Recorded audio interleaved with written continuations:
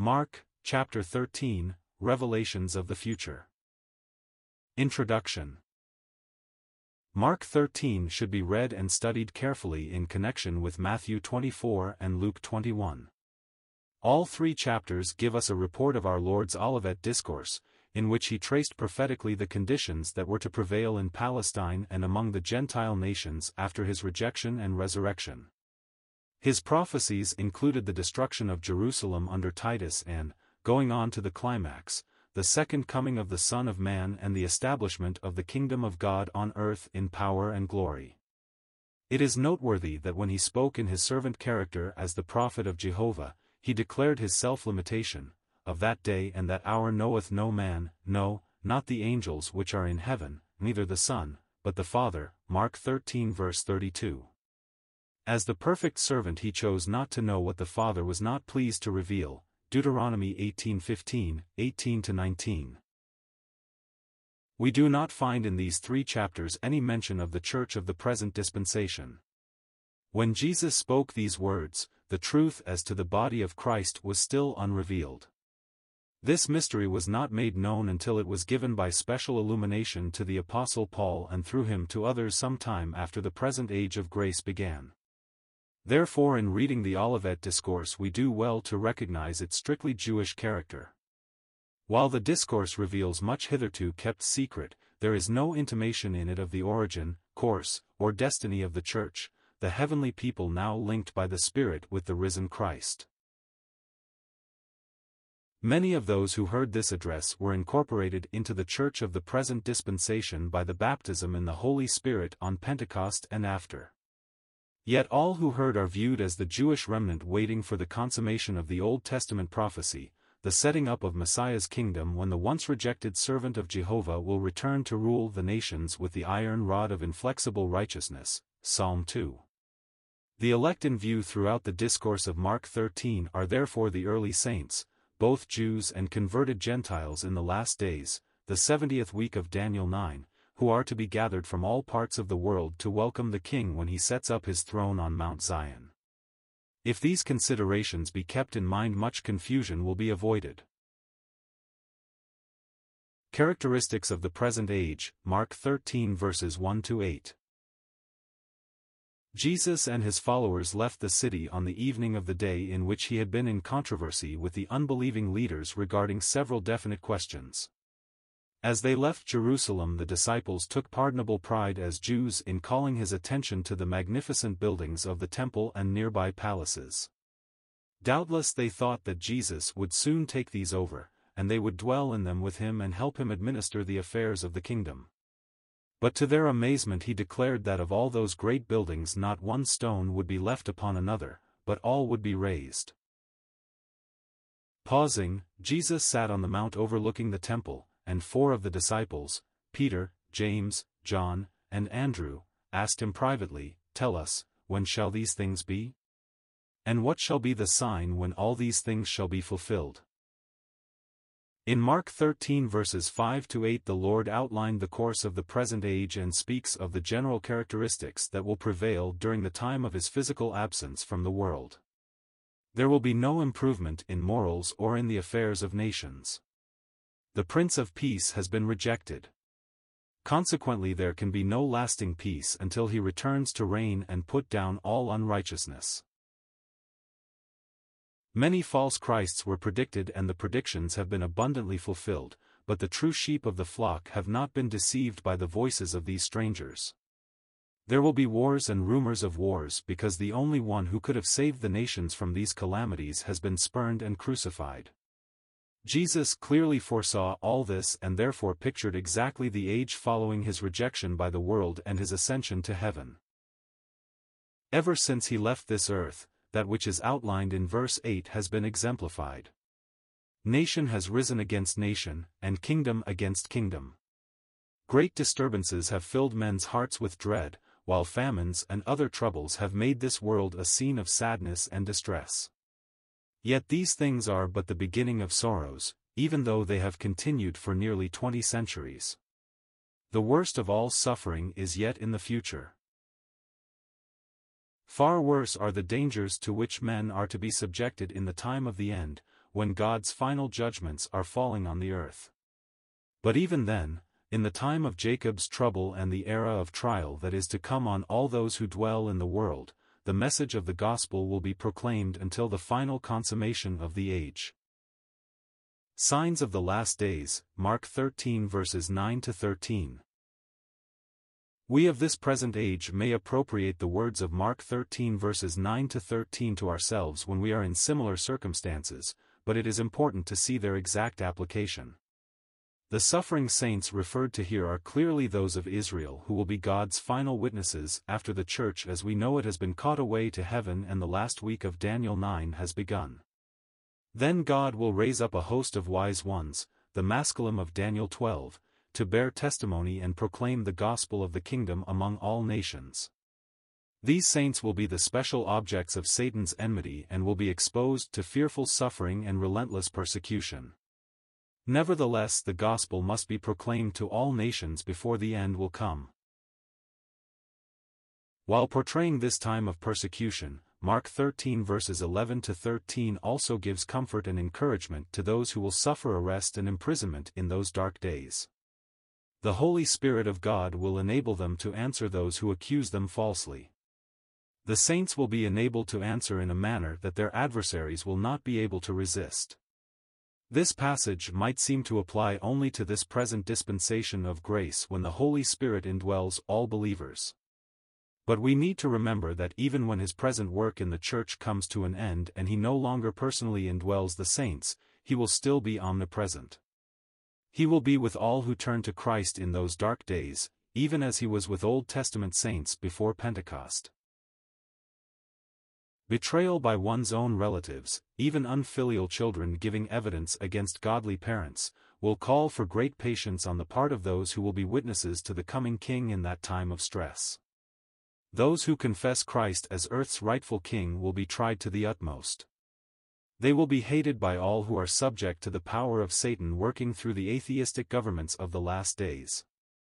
But he that shall endure unto the end, the same shall be saved. This is not to say that salvation in that hour of crisis will depend on individual faithfulness, but rather that endurance to the end is the evidence of reality. Mere profession will break down then, as now. But if one has actually been regenerated, no matter what he may be called on to endure, he will be given power to continue in the path of devotedness to the Lord. The Great Tribulation and Christ's Second Coming, Mark 13 verses 14-27. It is clear from the 9th chapter of Daniel that the last week will be divided into two parts. The entire period is called a time of trouble, Daniel 12 verse 1, and the time of Jacob's trouble, Jeremiah 30 verse 7. But it is the last part, the 3.5 years beginning with the full revelation of the man of sin, that is designated the Great Tribulation. This will be ushered in by the setting up of the abomination of desolation predicted in Daniel 12 verse 11. We need to distinguish between the abomination that mocketh desolate, spoken of in Daniel 11 verse 31, which refers to the image of Jupiter set up in the temple by Antiochus Epiphanes in the distant past, and the abomination that mocketh desolate, of Daniel 12 verse 11, which refers to a desecration yet to take place. It is this latter abomination of which our Lord was speaking.